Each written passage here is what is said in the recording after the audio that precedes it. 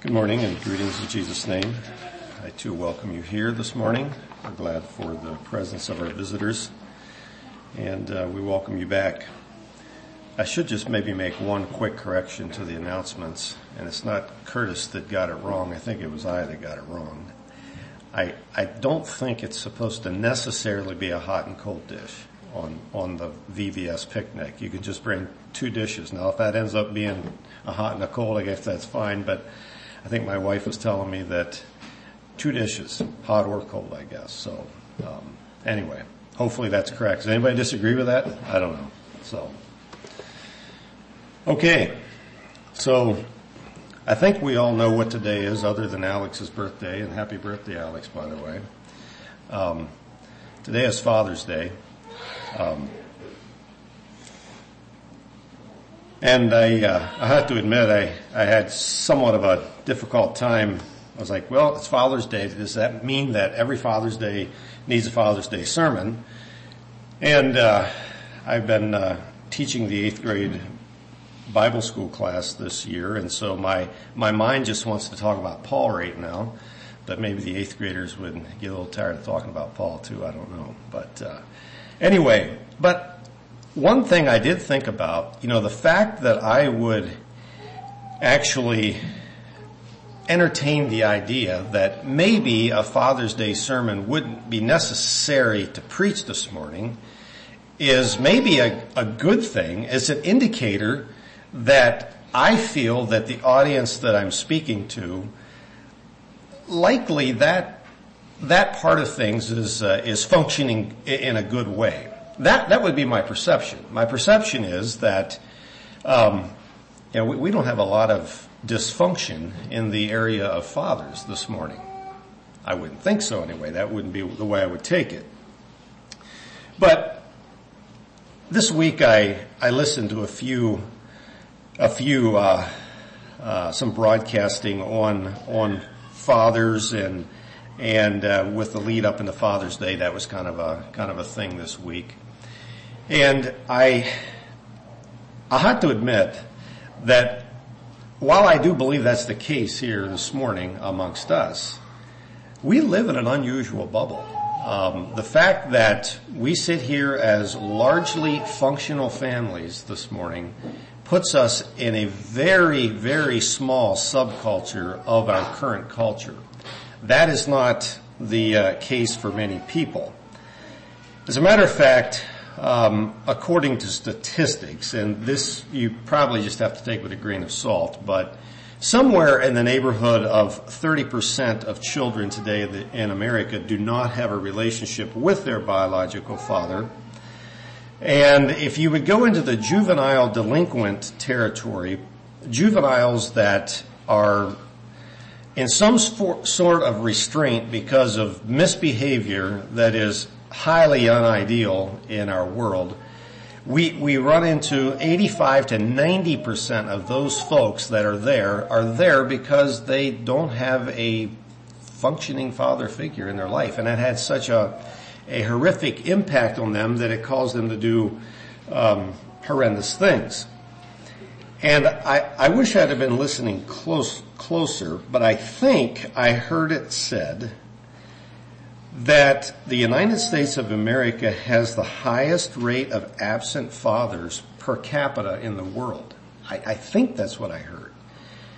It's pretty close to the highest, if it's not the highest. I'll put it that way. And I just had to reflect on that and think, isn't that I guess it shouldn't be surprising, but it is too bad that is the commentary on our society, that in this land of blessings beyond compare, the very fiber of our families are at probably an all-time low. And so anyway, I am thankful that at this church, at this brotherhood, I can safely say that from my observation, that does not define us.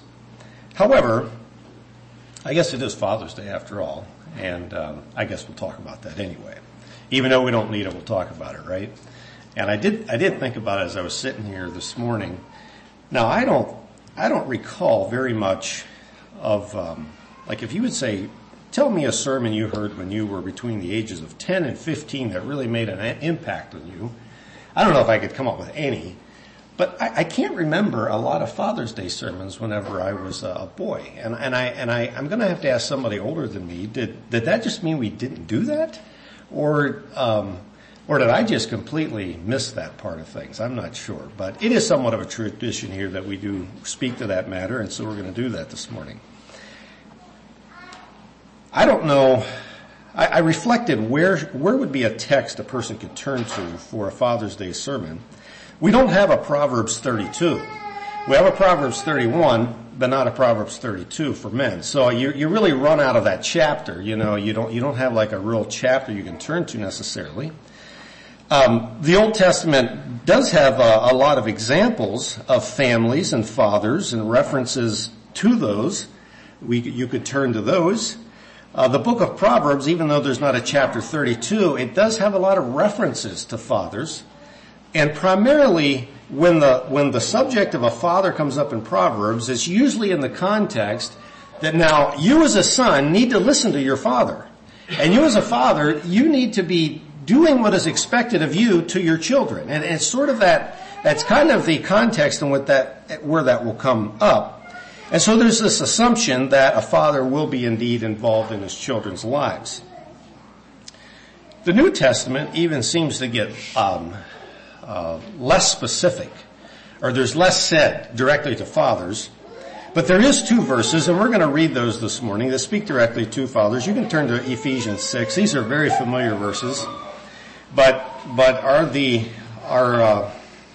it's one of the 2 that speak directly to fathers, and I'm sure you know what it is. Ephesians 6:4. This chapter deals with relationships with people. And it says in verse 4, "And ye fathers, provoke not your children to wrath, but bring them up in the nurture and admonition of the Lord." And then if you return to Colossians 3:21, it says something somewhat similar, a little bit different.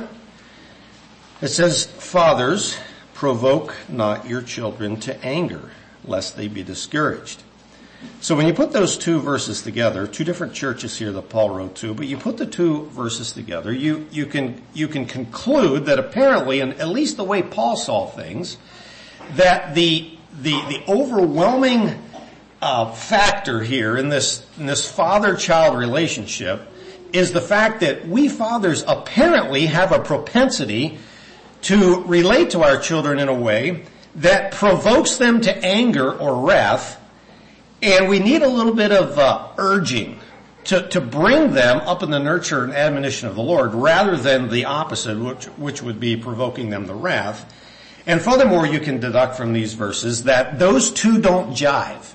So in other words, if you are in some sort of situation, or you find yourself in a pattern of behavior where you are habitually provoking your children to wrath, you are not succeeding in bringing them up in the nurture and admonition of the Lord. That's not happening. And likely what is happening is there is some discouragement on the part of your children. So that is the summation of those 2 verses if you put them together. Now turn with me to Malachi. We're almost to the New Testament when we get to this verse. And if you don't know where Malachi is, you go to Matthew and then you just page back a few pages. And we're going to read the very last 2 verses of Malachi, Malachi 4, 5, and 6. "Behold, I send you Elijah the prophet before the coming of the great and dreadful day of the Lord. And he shall turn the heart of the fathers to the children, and the heart of the children to their fathers, lest I come and smite the earth with a curse." Now I have a feeling that these verses need a much broader context to completely understand. And I'm not sure whether I'm just cherry picking here a little bit to say what I'm going to say, but I'm going to say it, and if you feel like I'm cherry picking, why, understand I realize I might be. However, is it not within at least the realm of possibility that what is being said here by the prophet is that there's going to be coming a time when perhaps the relationship between fathers and children will improve. And if you think about what he is possibly referring to, it would be to the coming of Jesus, which when that happens, and we have this Holy Spirit that is sent, now he isn't addressing all that, but we know it happened, that there's a change in the fathers, okay, and all people that receive the Holy Spirit, but the fathers as well. And so their ability to relate to their children in a way that actually draws the hearts of their children to them is greatly improved. I would think that that's at least a possibility, or would be a advantage that we have in the New Testament that the Old Testament saint did not have. I would assume that would be the case. I would also say that in the New Testament, and we'll touch on this just a little bit later maybe, but it is interesting to me that I pointed out how that, there's not a lot of verses here that talk about fathers in the New Testament. But furthermore, there is different times when Jesus pointed out that the spiritual family needs to take precedence over the physical.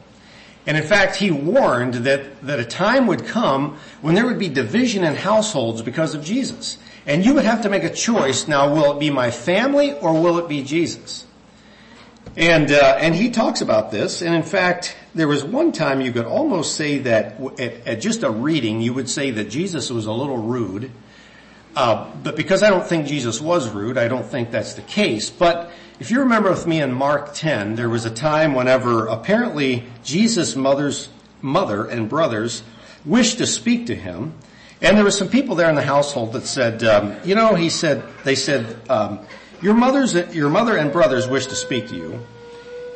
And Jesus replied, whoever shall do the will of my Father which is in heaven, the same is my brother and sister and mother. And what he was saying there is that those that follow me and my words closely are more meaningful to me than my mother and brothers. And if you remember, Jesus' brothers did not believe in him. That we have recorded in the book of John, that Jesus' brothers did not believe in Jesus until quite a bit later. At least some of them did. Jude and James we know did for sure.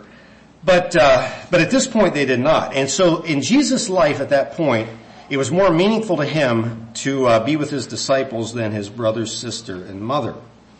And then also, I said that was in Mark 10. That was actually in Matthew 12. In Mark 10, Jesus has these instructions. He says, verily I say unto you, there is no man that hath left house or brethren or sisters or father or mother or wife or children or lands for my sake and the gospel's, but he shall receive 100-fold now in time houses and brethren and sisters and mothers and children and lands with persecutions, and in the world to come eternal life.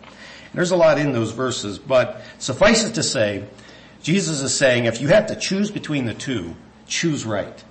And as hard as it is to leave aside familial ties, sometimes that is a choice that needs to be made. And that's a dreadful choice. And it's a choice that sometimes people get wrong.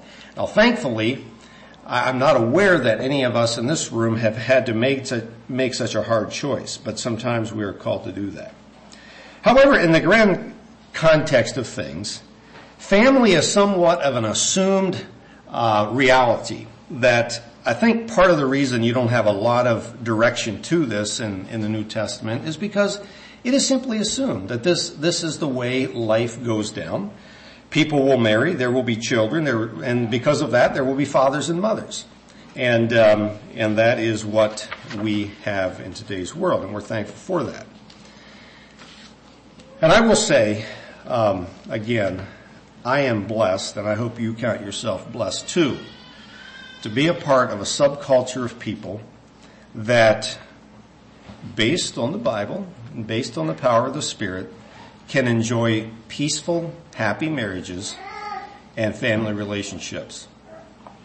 I heard this said recently, and I would just like to repeat it because I think there's a lot of truth to this statement. Sometimes we we think, well, how is the Spirit, the Holy Spirit, how is that exemplified in a real way? We read through the book of Acts and we see these powerful things being done, and you even hear of things in other parts of the world, and you say, well, where's the Spirit moving among us? And that might be a legitimate conversation, and I'm not saying that perhaps sometimes we do stifle the work of the Spirit. However, I heard this statement, and I really think there's a lot of truth. If we as people, and we are here this morning, if we are living in largely peaceful families, we have largely peaceful marriages, we enjoy being with our spouses, we things are functioning well. Is that not an evidence of the Spirit in our lives?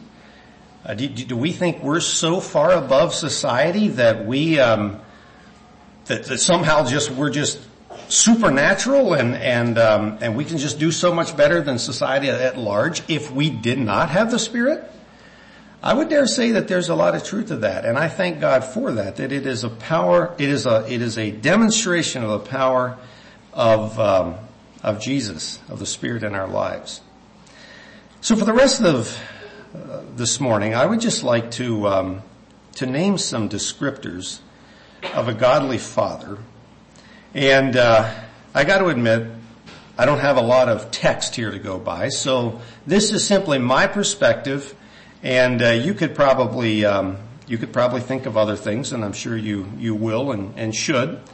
But these are things that I think we should place some premium on, and so we're going to launch into this. And we're just going to simply use the acrostic of the word Father, and that's maybe lame, I know, but we're going to do that. We're just going to use those letters, and we're going to come up with some things that I think will be helpful in being good fathers. So the first letter, of course, is F, and the word that came to me was the word faith or faithful.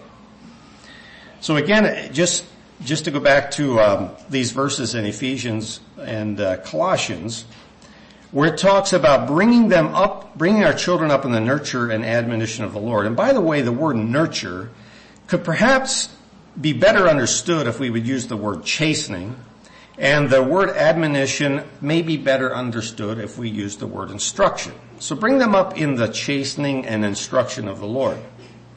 Now we can't do that. There's no possible way we can do that unless we have experienced the faith of God in our own lives. It's impossible to do such a thing. That would be like telling me to go give you swimming lessons when I don't have a clue how to swim. I sink like a rock, and I'm supposed to give you instructions on how to swim. It makes no sense. Neither does it make any sense for us to think we can nurture our children when we don't have the faith of God in our own heart. And I would suggest this morning that a man of faith is more than a moral religious man. A moral religious man identifies with a religious creed.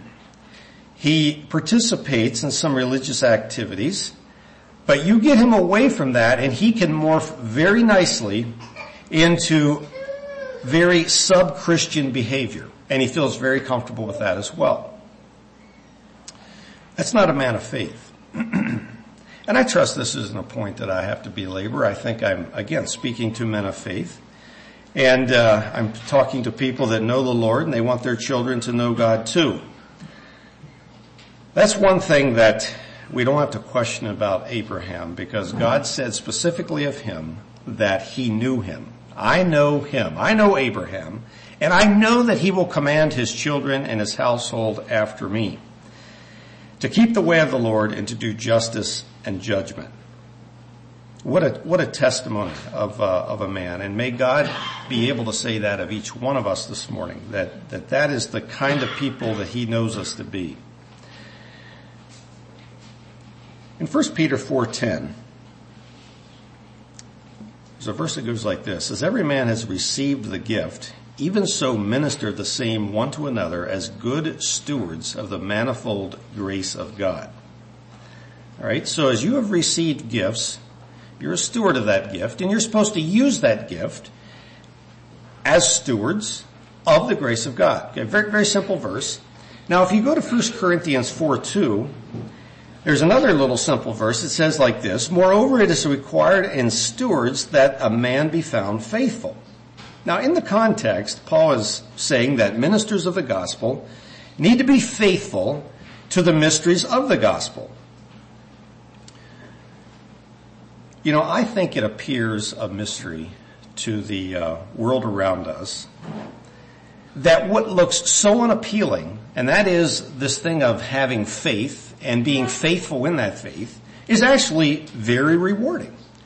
And we're stewards of this thing. So what are some things that we should be called as fathers to be stewards of in our faithfulness? Well, I just have a few things here. First of all, it shouldn't need to be said, but we need to be faithful to God. All right? When a choice bears down upon us and we're faced with some kind of a decision in life, what are the dynamics? What are the issues that help us to make that choice? And I would hope that there are some things that come into play when we make choices, even very mundane ones, that perhaps our neighbor who does not know God would choose differently. All right? So I just recently found out, and this just came to my mind right now, I recently found out through a mutual neighbor about another neighbor, so I guess you could call it neighborhood gossip, but it just was, I guess it is so. But there's this person in our neighborhood that he has a golf simulator. And neither me or the neighbor that was discussing this knew anything about this before, but apparently you can buy a thing that you can put in your shed there. He did anyway. And you can shoot golf balls, and somehow it simulates how you shoot this. It's all electronic. So obviously you're not shooting this ball far. I'm not sure how this works, so pardon me for my lack of knowledge here. But the thing that amazed both he and I was this simulator gets so realistic that the floor will literally tilt, if your ball, hits, kind of a hill or whatever, it'll tilt. So you get that feel when you hit your next ball. And so on. But the part that was kind of stunning to the neighbor that was telling me this, he said the thing cost $80,000. And he said, you'd really have to be into golf to do that. And my immediate reaction is, well, I'm not into golf, but let's just say that I was. I would hope that I wouldn't buy a golf simulator. I mean, $80,000 just to get better at golf. See what I'm saying? There's dynamics that obviously play into the way I would think about things that do not play into the way my neighbor thinks about things. And I don't know the man to be a Christian. So maybe that has something to do with it. I'm not sure. I hope so. I hope it does. Maybe I am sure. Well, number 2, faithfulness, faithful to his wife. I don't think any one of our wives this morning should ever have to wonder if her husband has her complete loyalty. That should not be a question in any of our wives' minds. And neither should our children have to wonder about this. The Bible instructs us very simply to love our wives. And we should, I believe the longer we're married to our wives, the easier that should be, and the more obvious it should become that we love our wives. Number 3, I think we should be faithful to our calling in life. And you can go many, many directions with that. Some of us have perhaps more specific callings than others, but I would even go so much to say that even our callings and our occupations, we shouldn't be known to be slackers. That should not be who we are. I think Paul told the Thessalonian church, he said, whatever your hand finds to do, just do it with your might. Be faithful in that. If a thing is worth doing, it's worth doing right. Number 4, faithful to our churches and brotherhoods. There's a very simple statement in the New Testament that says, love the brotherhood. Now, you wouldn't think that would have to be there, but I think there's a reason it's there. And that is because in any brotherhood, you will be able to find some kind of fault in the brotherhood. And I'll tell you why. I'll tell you why that is. And that's because you and me are here. That's because each one of us have some issue that we're dealing with that makes this brotherhood less than ideal. At least I can say that of myself. If you've reached a level of perfection where you don't believe that describes you, I would really like to eat lunch with you this afternoon, okay? But I think that's true. I think you'd all agree with that. And I think one of the biggest disservices that we as fathers can do for our children is to either by our words or our actions or both insinuate and imply that the body of Christ is not very high on our priority list. And I think, on the other hand, one of the biggest favors we can do is the opposite, is to imply, insinuate, live a life that our children know that it is high on the priority list despite all its faults. And I really think sometimes we overplay the faults. I really do. I think the church is what we decide it will be to some degree. Now that's a mouthful, and you could take that and run places where you shouldn't. But you know the old worn out story of the guy that came into town and he came up to the church and, well, what kind of a church is this? And the person that answered the question wisely said, what kind of a church did you come from? And when he described it, he said, that's exactly what you'll find here. You know, we take ourselves with us when we go places. So you want a better church? Be a better person. You'll have a better church. Change your attitude. You'll have a better church. Things will fall nicely into place for you. I would dare say that a father that is willing to identify with the church well, support its programs willingly, I think you send a more powerful message to your children than 100 sermons that could be preached on the subject. And if you do not, you will create confusion that does not perpetrate or bode well for your children.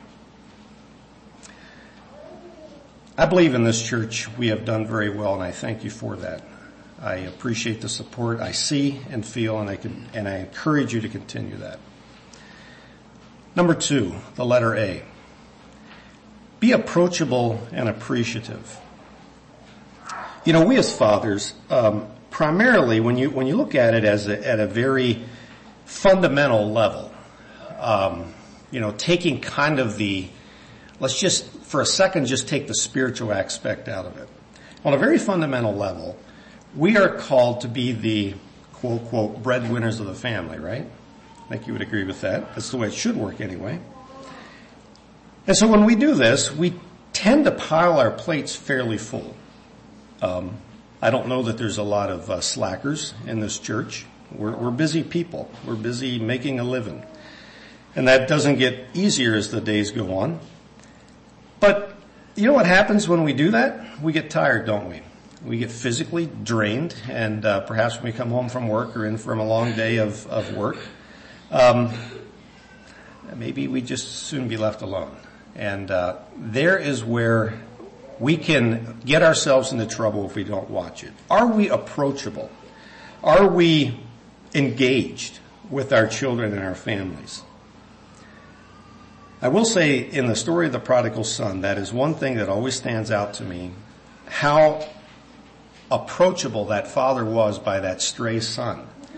You know, that son that came up and said, hey, divide me the inheritance, and I think the father knew he was going to run to a far country. I sort of think he knew that. I think he knew this son to be a renegade. I really do. And, but the father, you don't see a lot of bad conversation between the two. They just did what the son asked and moved on. And I guess the part I want to draw out there is that prodigal son, prodigal though he was not afraid to approach his father with this question or this idea. And I would say it's a good exercise for us to take first steps in this thing of approachability, make ourselves available, ask questions, engage with our families. On this thing of being appreciative, you know, everyone likes to be appreciated, and we enjoy kind words, we enjoy commendation, and so be generous with that, with our children especially. You know, when they do a good job, they should know that they did a good job. We should tell them that, because I believe that if we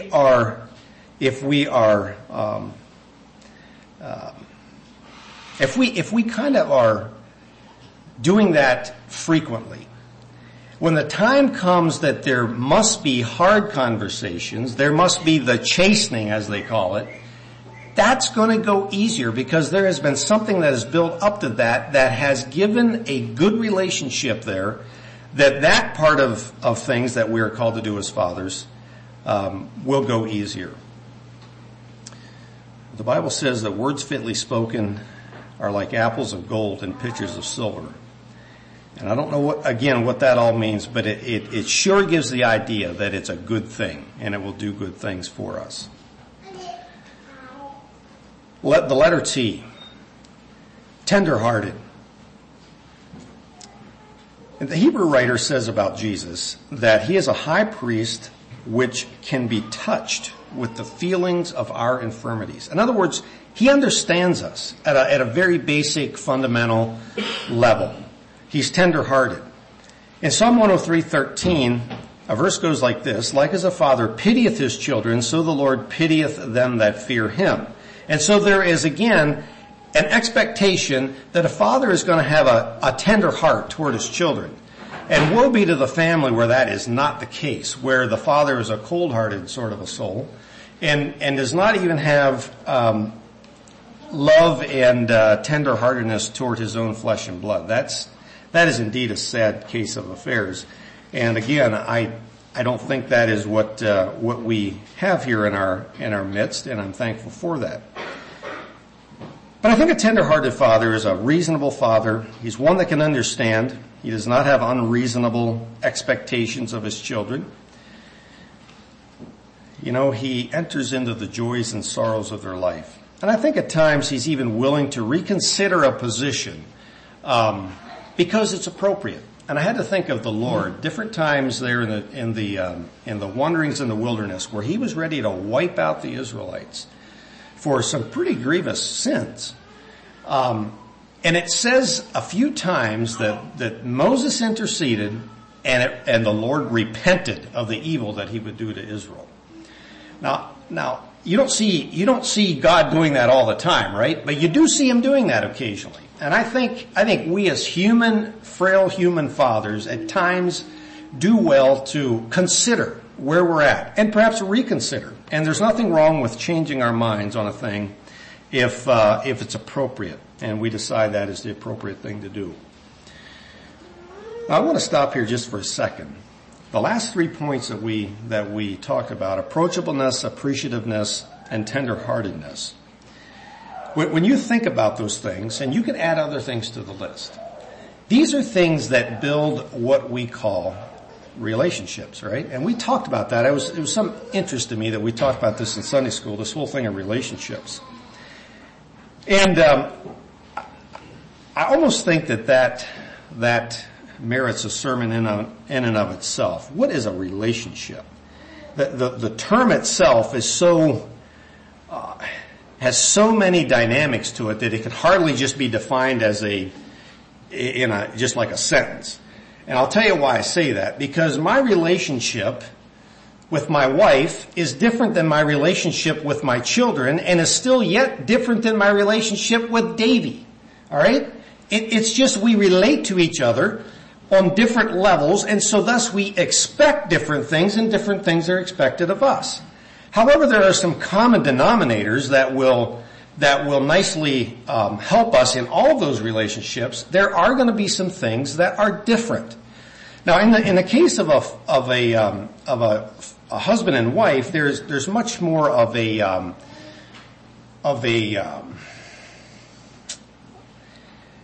I'm drawing a blank on the word I'm looking for, but we're kind of on equal ground, okay? I mean, I realize there is even a headship order there, and I get that, but there's much more of an equalness there than there is, say, of a father to his children. When you boil it all down, the father in the home has to retain and has to maintain authority. He has to. And don't cringe at that word. It's the truth. There has to be some sort of an authority figure. Now, the reason I think we cringe from that is because immediately when we talk about that, we think of an authoritarian. That's a different thing than a person that exercises godly, loving authority. Now I think if you back up, say, 50 to 70 years, I'm not sure if that's quite the right number, but something in that neighborhood. If you back up, I think you will find a culture where authoritarianism was the thing, was kind of the mantra of the day. And so you had, sort of the stereotype was the father that sort of held the big stick, and he kept everything in shape, and there wasn't this loving kindness, all right? There wasn't the tender-heartedness to go with that. And so thus, I think, now this is maybe just my perspective, but I feel the pendulum has somewhat violently swung to the other direction, where today it almost feels like the father, at least in some respects, has lost that authority that he should hold, and it's all about relationships. And so thus when you take that to the bitter extreme, you basically have the tail wagging the dog. And you have children running the household and fathers that simply don't have control of anything. And that's not a good place to be. If we had the time, I would turn to this, but if you're taking notes, write it down. Read Proverbs 27:6 and Psalms 141:5. Proverbs 27:6 says, "Faithful are the wounds of a friend." There what it is insinuating, is implying that friends will occasionally wound each other, but it's a good thing. Now, how does that wound happen? It happens because they care so much about that person, they're willing to go out and say hard things, take that risk on that relationship, if you will, because they're a faithful friend. All right? In Psalm 141:5, and I should have wrote that down, I think I'm just going to turn to it because I want to get it right. But this one even says it a little bit more, in a little different way, and I think a little better. It says, "Let the righteous smite me, and it shall be a kindness." Wow, that seems like an oxymoron. "And let him reprove me, and it will be an excellent oil." Now, what was oil used for in the Old Testament times? It was used for healing. It was used for helping things along. And what this is saying is that if a righteous man, I think it was David writing, David was writing this. If a righteous man smites me, David says, it will be a kindness to me. And if he reproves me, it will be like healing to me. Now, these things aren't fun. Smiting and reproving are not fun things. But David was saying that it's what I need, and it's sometimes what I need in a relationship. I'm going to suggest that we as fathers need to maintain the authority in our homes. And again, I'm not saying authoritarians, I'm saying just godly authority.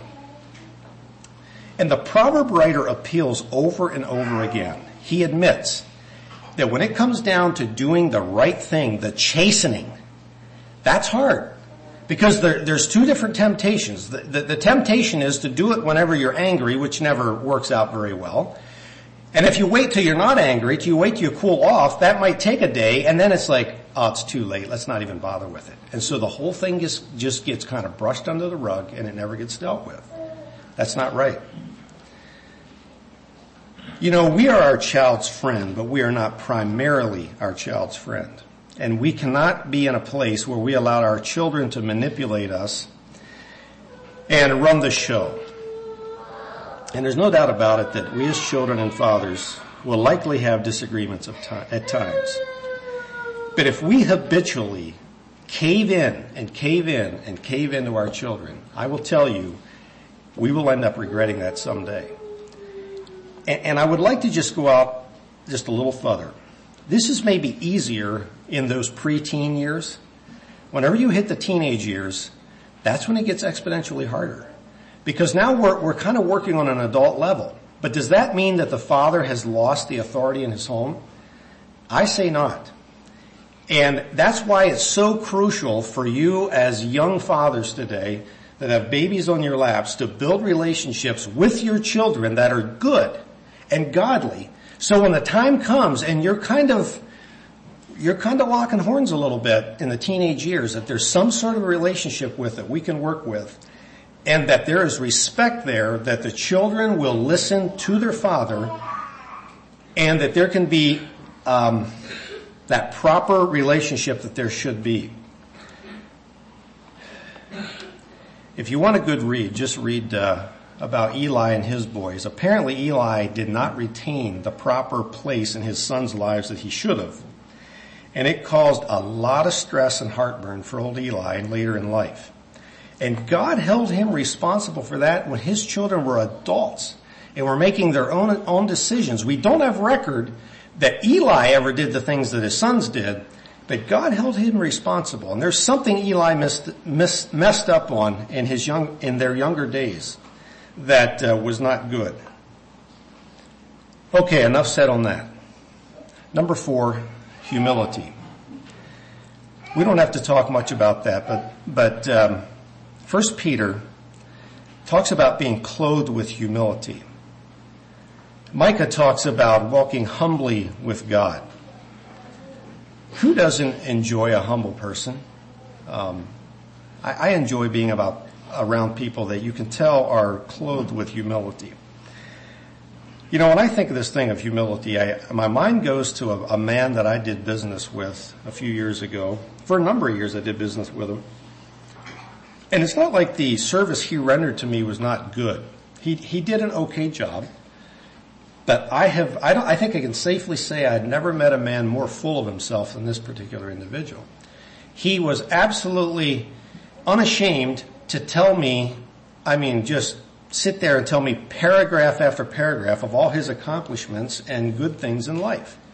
And how much money he had and how much money he was making. And you just about had to physically hold your nose to talk to him. As a matter of fact, I knew one farmer that would not let him on the place because he literally could not stand to talk to the man.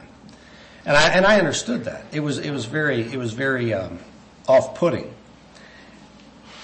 And the same thing goes for us, all of us, in any relationship. And we're talking about fathers, children here. You know, we need to be humble.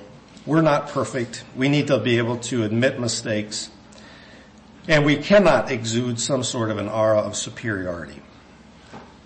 We need to be an authority, but you can do that without an aura of superiority. And can we be humble enough to even be corrected or taught by our own children at times? I think we need to think about that. There are times our children can even teach us something. Number 5, example. There's so much our children learn from example. I would say initially almost everything.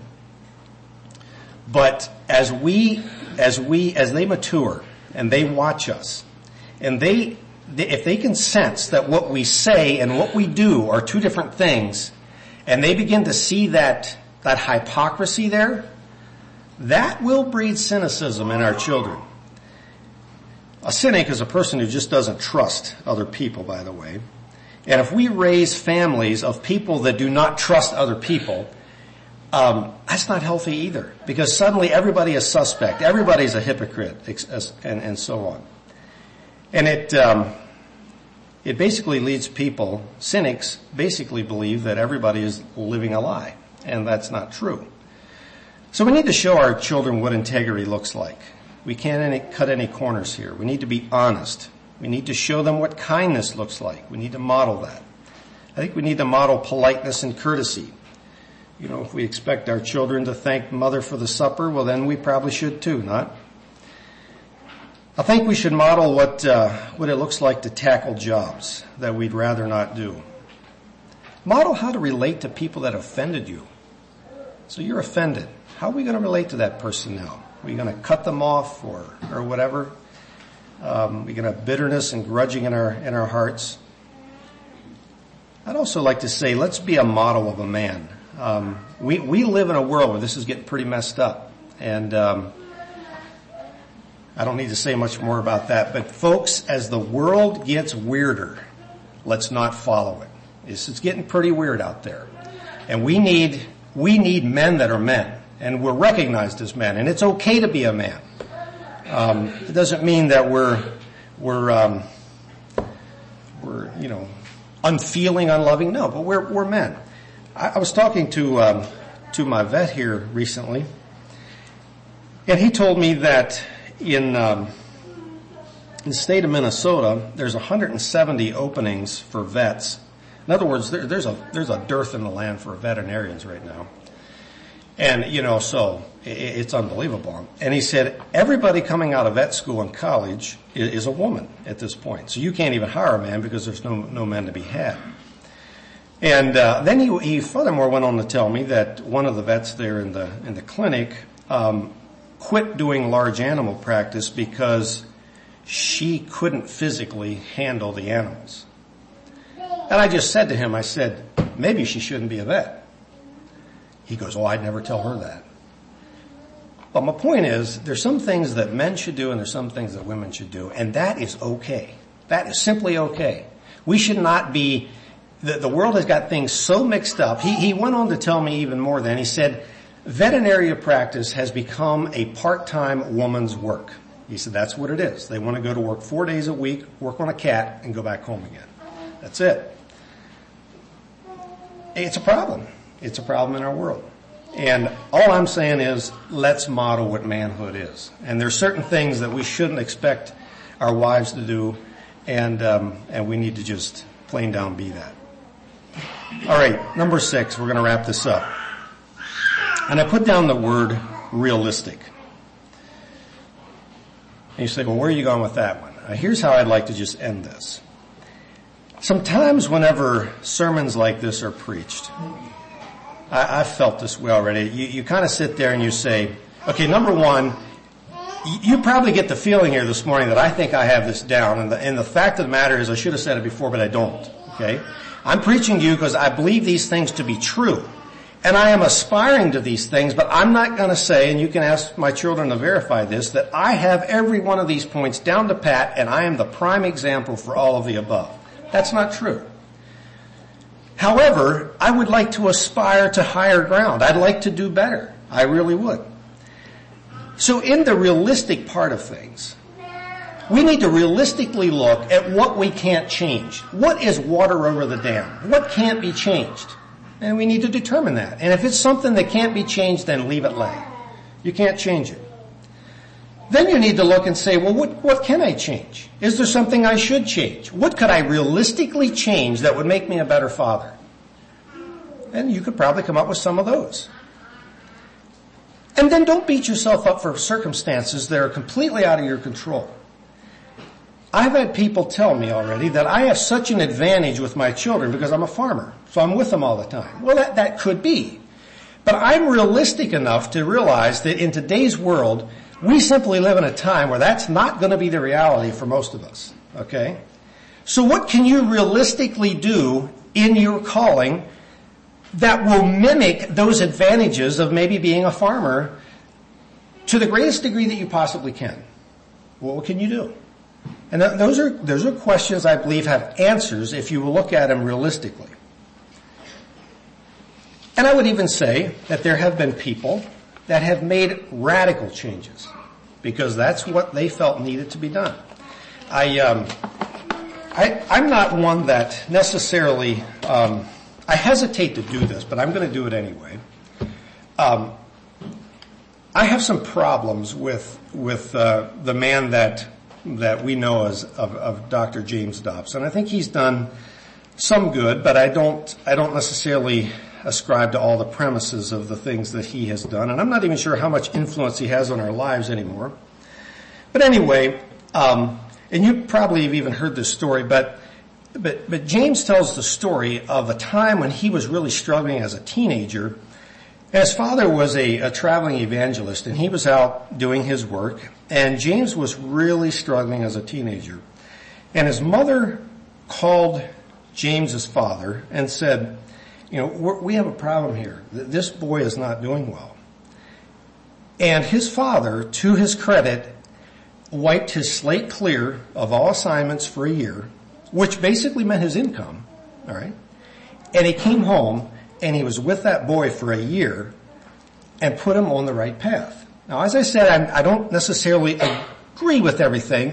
However, there's something to be said for that. There's something that we could learn for that, perhaps. How committed are we to our families? Even when, I was talking about realism, that really probably didn't look very realistic from a human point of view. But it's what needed to be done, and it ended up being a very, very good thing for that young man. And I challenge us, what could we do? Should we be doing something radical for our families? And I trust God will show us if that is the case.